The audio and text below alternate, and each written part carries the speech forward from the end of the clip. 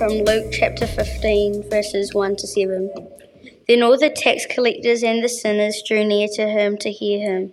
And the Pharisees and the scribes complained, saying, "This man receives sinners and eats with them." So he spoke this parable to them, saying, "What man of you, having 100 sheep, if he loses one of them, does not leave the 99 in the wilderness and go after the one which is lost until he finds it? And when he has found it, he lays it on his shoulders, rejoicing. And when he comes home, he calls together his friends and neighbors, saying to them, 'Rejoice for me, for I have found my sheep which was lost.' I say to you that likewise there will be more joy in heaven over one sinner who repents than over 99 just persons who need no repentance." I'm reading from Luke chapter 15, verse 8 to 10. Or suppose a woman has 10 silver coins and loses one. She will light a lamp and sweep the house. She will search carefully until she finds the coin. And when she finds it, she will call her friends and neighbors together. She will say, "Be joyful with me. I have found my lost coin." Luke chapter 15, verse 11. Jesus continued, "There was a man who had 2 sons. The younger one said to his father, 'Father, give me my share of the estate.' So he divided his property between them. Not long after that, the younger son got together all he had, set off for a distant country, and there squandered his wealth in wild living. After he had spent everything, there was a severe famine in that whole country, and he began to be in need. So he went and hired himself out to a citizen of that country, who sent him to his fields to feed pigs. He longed to fill his stomach with the pods that the pigs were eating, but no one gave him anything. When he came to his senses, he said, 'How many of my father's hired men have food to spare, and here I am starving to death? I'll set out and go back to my father, and say to him, Father, I have sinned against heaven and against you. I am no longer worthy to be called your son. Make me like one of your hired men.' So he got up and went to his father. But while he was still a long way off, his father saw him and was filled with compassion for him. He ran to his son, threw his arm around him, and kissed him. The son had said to him, 'Father, I have sinned against heaven and against you. I am no longer worthy to be called your son.' But the father said to his servants, 'Quick, bring the best robe and put it on him. Put a ring on his finger and sandals on his feet. Bring the fattened calf and kill it. Let's have a feast and celebrate. For a son of mine was dead and is alive again. He was lost and is found.' So they began to celebrate. Meanwhile, the older son was in the field. When he came near the house, he heard music and dancing. So he called one of the servants and asked him, 'What was going on?' 'Your brother has come,' he replied, 'and your father killed the fattened calf because he has him back safe and sound.' The older brother became angry and refused to go in. So his father went out and pleaded with him. But he answered his father, 'Look, all these years I've been slaving for you and never disobeyed your orders. Yet you never gave me even a young goat, so I could celebrate with my friends. But when the son of yours, who has squandered your property with prostitutes, come home, you kill the fattened calf for him.' 'My son,' the father said, 'you are always with me, and everything I have is yours. But we had to celebrate and be glad, because this brother of yours was dead and is alive again. He was lost and now is found.'" Thanks very much for those readings, guys. So let's just pray before we begin. Lord Jesus, we thank you so much for your wonderful love, and we pray that as we listen to your word, that you would make your word powerful in our hearts, that we might live it out and honor you. We want to thank you that you are the God who searches for the lost. And Lord, we thank you so much for your wonderful love. We give you praise in your holy name. Amen. Well, I wonder if you noticed the repetition that is in those parables. There's something that we've heard 5 times over. And that means that's something really important. There's lots of things in these parables that we can pick out.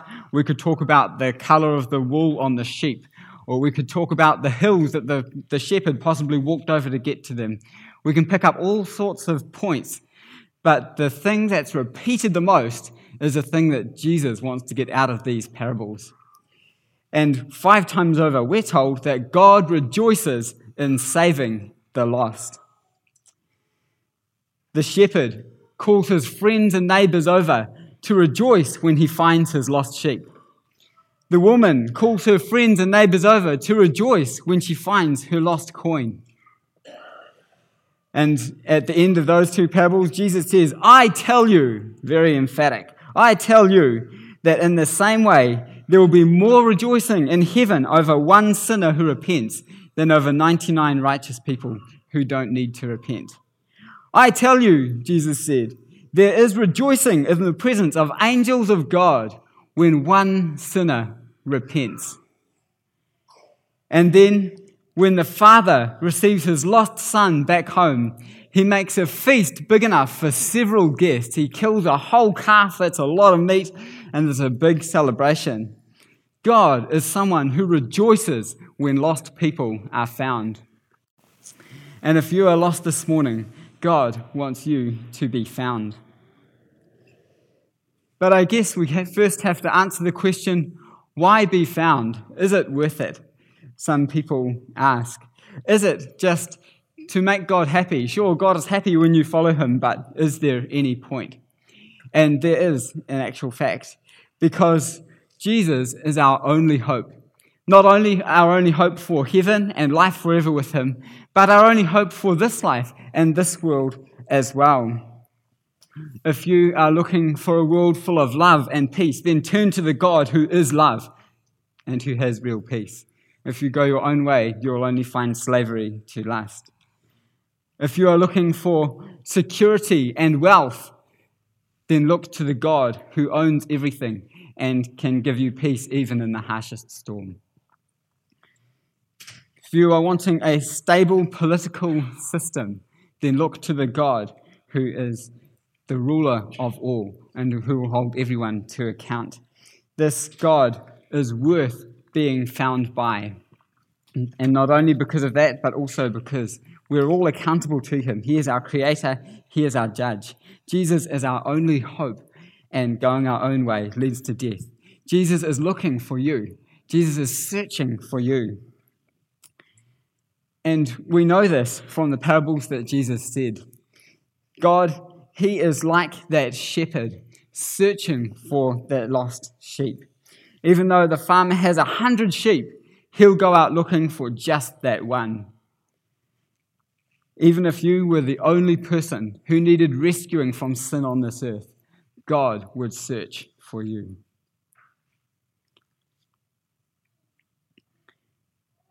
Maybe you feel like you're kind of all alone. God wants to welcome you into his family.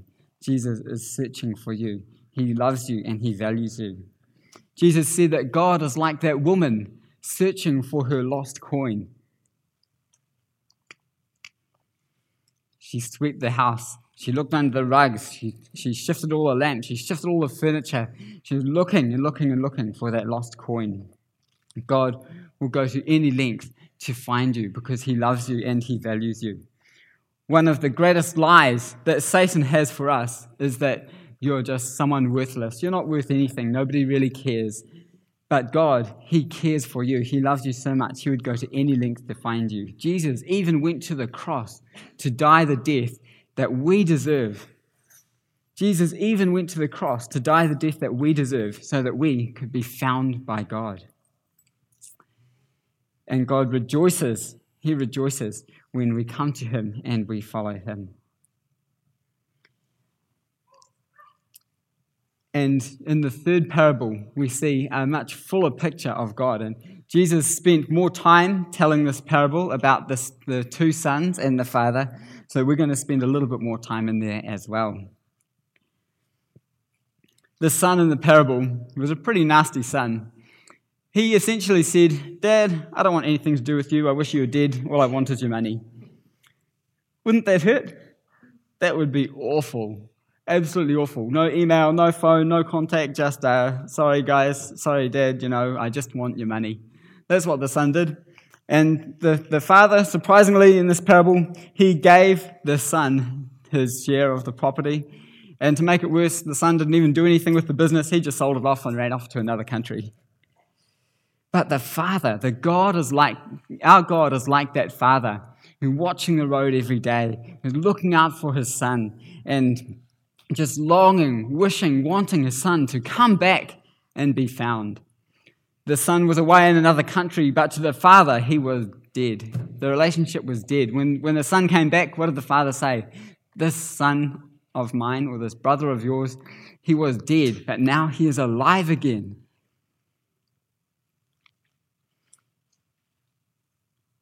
And when the son came back, poor, starving, dejected, and repentant, the father shamed himself. He lifted up his robes, exposing his legs, great shame for an older man in that culture, and then he ran up and gave the son a big hug, a big kiss, and he restored his son. And God is like that Father. When we come to him, he doesn't just forgive us and leave us there. God is like that Father in that he transforms repentant people. The son came back, and what did he get? He got a ring, a common symbol of authority, of status. And he got sandals of wealth. Now, I know in New Zealand, bare feet is no big deal. But when I was in Singapore, I wore bare feet around a bit. It was really hot over there. And a lot of people said to me, "Are you really poor?" You remind me of my mother back in the poor village in my home country. They had nothing there. They couldn't even afford shoes. And in the Middle Eastern culture, if you don't have shoes, it's like you have absolutely nothing. It's a symbol of poverty, not of relaxation. And the son, he returns home, he's nothing. He has all rags, he is starving, he has no shoes, obviously. And his father, he restores his property. He gives him some sandals, a symbol of restoration. The robe, the stole that the son was given, is the same garment that the angel that Jesus' tomb wore in Mark chapter 16. It's the same garment that God gave the martyred saints in Revelation chapter 6. And it's the same garment that the Pharisees wore as well. It's a long, lavish robe, something to do with purity and status.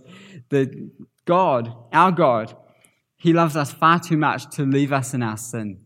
Our God is determined. Our God has purposed, his eternal purpose, to sanctify, to make holy and righteous those who turn to him. And you can think of Romans chapter 8 and verses 28 to 30 there, where those who come to God are justified and they will be what? Sanctified and glorified. This is God's purpose for those who come to him. And so one of the lies that Satan has for us, he says, "Oh, well, there's nothing but failure in your past and you're abysmal in the present. There's nothing but failure in your future."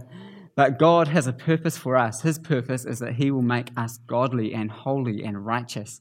Like the Father in this parable, God is one who is out to restore us and to make us holy, to restore us back to the family.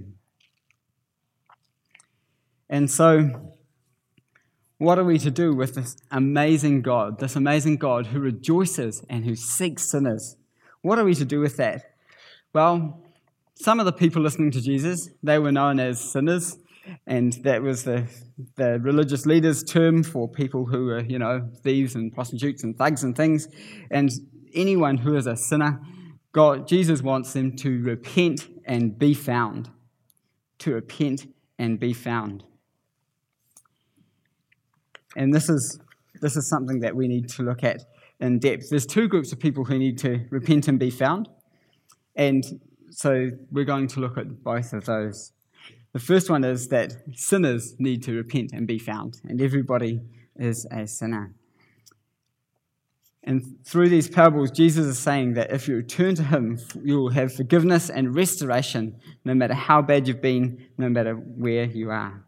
But first we need to know, how can we be found? How can we repent? And so let's have a look at the son in this parable.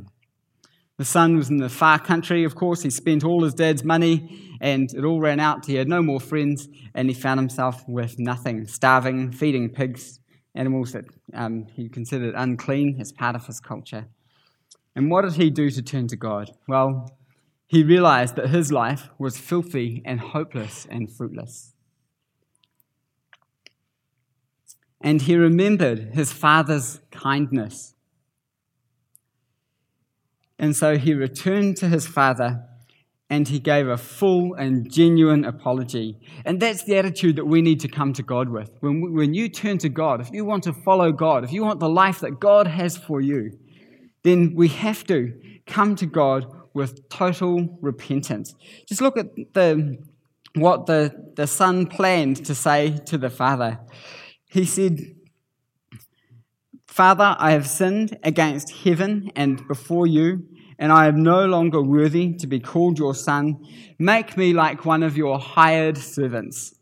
This hired servant is a mistos. It's lower than the lowest household slave. At least household slaves get work every day, you know. At least they get food every day. But if you're a casual farm worker, you just get called on sort of when you need it and sent off when you're not. That's what he was asking to be. The lowest of the low farm workers. I'm not even worthy to do that. There's no excuses, no ifs, no buts. Just, I'm sorry. Just throw yourself on the mercy of the Father. When the son actually got to the Father, he begins his little speech of repentance, of saying sorry. And the son said to him, "Father, I have sinned against heaven and before you. I am no longer worthy to be called your son." And the father says, "Quick!" He interrupts him. He doesn't even get to say, "Please make you one of your hired servants." The father says, "Quick, bring the robe, bring the sandals, start the feast. Let's celebrate. This son of mine is back." And God is just so thrilled when we follow him, when we join his family and live in his community. And that's also part of repentance, isn't it? Being part of God's family in fellowship and community and living God's way, living with the Father. And so that's what we need to do to be found. Next slide, please. And so, like that son, if you want to repent, if you want to turn to God, the Bible says we need to confess our sins to God. We need to pray for God's mercy and praise him for his wonderful offer of salvation and surrender your life to him. And we have more to look at in this parable, in this message, but right now, I'll just leave it a few moments. If that's what you want to do, if you want to turn to God, then you can pray to God right now. You don't have to use the words on the screen, but definitely we need to pray to God and turn to him.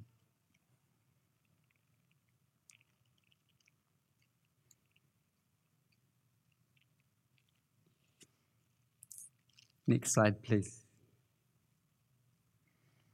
There's another group of people whom Jesus was talking with, and it's at this point that the chapter divisions in our Bibles are quite unfortunate because they've divided up an important conversation. It starts at the beginning of chapter 14 and goes halfway through chapter 16, at least, if not further. Basically, it goes like this. The Pharisees, they were eating and Jesus was eating with them. The Pharisees, of course, were people who loved God's word. They loved it so much, they studied it, they thought about it, they talked about it, they interpreted it. They really loved God's word, and they told other people about it. They were very keen on God's word. And one of them says to Jesus, "Wouldn't it be great when, in the final judgment day, when God's people get to have a big feast with God, a big celebration with God? Isn't it great when you get to eat at the feast with God in perfect fellowship?" And Jesus says, "Yes, but God is one who seeks sinners. You've invited all the rich people. You should be inviting the lame and the poor and the blind. And those, of course, were Jesus' friends.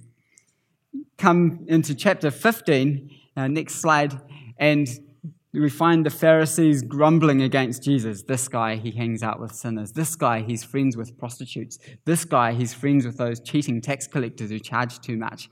This guy. And Jesus tells these 3 parables in response to the Pharisees. In fact, he tells 4 parables. The 4th one's in chapter 16, so I'll leave that there for the next preacher. But these 3 parables were told for the Pharisees, as well as for the lost sinners who were listening to him. And these parables essentially said to the Pharisees that they needed to repent. Next slide, please.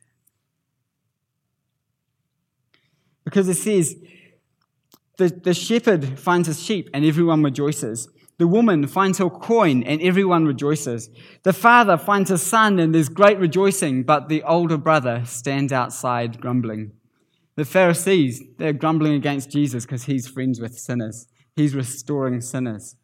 And the shocking thing about these Pharisees is that this community that loved God's word so much, they knew their Bible so well, and yet they were shocked that God would seek sinners. They knew that the Bible said that a companion of fools, moral fools, suffers harm. But they also knew what we read in Ezekiel chapter 18, where God says, "Do I take any pleasure in the death of the wicked, declares the sovereign Lord? Rather, am I not pleased when they repent and live?" After seeing and reading all about God's wonderful love and mercy and patience with Israel through all the Old Testament, they were still shocked that God would seek sinners. You know, the temptation for Pharisees in Jesus' day was to pray, "Dear God, I thank you I'm not like all those sinful tax collectors and stuff." Today, I think that for some Christians, the temptation is to pray, "Dear God, I thank you I'm not like that Pharisee. They studied the Bible lots and I don't study it at all." The sin of the Pharisees was not their Bible study. It wasn't because they were academics. It was because they didn't think it applied to them. They didn't think it applied to them. If the Pharisees were listening to a sermon, they would sit there with a checklist. "Oh, yes, the preacher said this. Oh, yes, the preacher said this. Oh, wait, he forgot to say that." Right? But then they didn't take it on board or do it. And for us, God's word, God's message, this message is for us. And what Jesus wanted the Pharisees to do, he wanted them to seek the lost. The shepherd was seeking the sheep. The woman was seeking her coin. The father was looking out for his son. Jesus was wanting the Pharisees to search for the lost, these lost people, these sinners, and bring them to God, bring them to repentance, to search them out, to join in the heart of God's mission. And that's what God wants for us today as well. Every follower of Jesus is called to be a missionary. Missions are not things that people do overseas when they're specially called. Missions are things that all of us are to do every single day of our lives, wherever we live. And we know that Jesus' disciples who were listening to Jesus say this, they took this on board and they turned the world upside down with Jesus' teaching everywhere they went. They proclaimed the gospel that God seeks sinners. You can turn to him and repent. And so I'd like to challenge us to begin to think about how we can do that. Next slide, please. You know, one group of people whom sometimes we hear conversations about in church are Muslim people. And I've been in many conversations where I hear people lamenting about how awful and evil ISIS is and about how the terrible things we hear on the news. And it's not wrong to call sin what it is. It's not wrong to call sin what it is. Psalm 11 tells us God is angry with sinners every single day. But remember that Jesus bore God's wrath so sinners can be forgiven, and all heaven rejoices when one sinner turns and repents. And unfortunately, I've been in a lot of conversations where people are sort of saying, well, isn't it terrible the Muslims are coming here? Isn't it terrible the Muslims are like this? Isn't it terrible ISIS is like that? And it is wrong, it is sinful, the things that we hear about. But unfortunately, how often have you heard somebody say, let's pray for our Muslim friends? Let's reach out to the Muslims in Hamilton, in New Zealand. It's something that is not thought of. That doesn't seem to be thought of very much sometimes. We must seek the lost like our Saviour. There's another group of people whom sometimes we don't hear much about, or we hear similar sort of attitudes about, and that is the gay community. You know, it's not wrong to call sin what it is, whether homosexual sin or heterosexual sin. Sin is still sin, and it's not wrong to call it what it is. If we don't call sin sin, then we can't call people to repentance. Like the son living in his filth in that foreign country, he realized he was in a bad state before he returned to the Father. And we need to remember that God is angry with sinners every single day. God hates sin. That's why Jesus came to die. But this is the age of grace, when we can offer repentance and joy and restoration with God. I wonder, have you prayed for the people in the gay community? Have you thought about how you could reach your friends and neighbours who might be totally okay with that, or who might be that way? God is calling us to be missionaries to every area of our society. And finally, what about our neighbours? Our neighbours, people who live around us, people who live right next door. We don't have to go far to look for the lost. Often they're just a few metres away, and you can invite them over for dinner, we can pray for them, we can pray with them, and we can talk with them about our God. And maybe you're sitting here today and you're like, yes, I want to be a missionary, but the question is how? It's so hard and so scary to talk about God with people for whom He's so foreign. It's so difficult to talk with people about God. In my own life, there's many times I've found it really scary to try and do that. Well, we can talk about it. There's lots of resources on the internet, and there's also a lot of good books like this one, Tactics, a very excellent book. You know, when I was many years ago when I was growing up, the done thing was to learn a little gospel spiel, like a mini 2-minute sermon, and look for an opportunity to say it, and then blurt it out, and it was really awkward and didn't work very well. But this kind of thing is really good. It's talking about good questions you can ask, how we can do it through conversation, and it's a lot less awkward. There's a lot of good tools out there, and we can pray about that as a church and think about how we can best reach the lost people around us and seek the lost like our God. And so God calls us all to be like Jesus Christ. And so we have to finish this message with a call for all of us to be like Jesus, and for everyone to repent, everyone who needs to repent. And so whatever sin you struggle with, whether it's a sin of apathy, or whether it's the sin of not loving the lost, or whether it's a homosexual sin or a heterosexual sin, whatever sin you struggle with, you can repent today, and God will be with you as you do. And so will we as a church support each other as we learn to grow and to be like Jesus Christ. And in doing so, we'll have many opportunities to rejoice with God as people join the family of God and become transformed to be like our wonderful Saviour. And if anyone would like prayer after church, just come down the front and I'll be there, others will be there too, and we can pray for you. Let's pray. Lord God, thank you so much that you take joy in restoring sinners who anger you so much. Lord, thank you that you seek us, that you never give up. Thank you that you have all the wisdom and power that there is.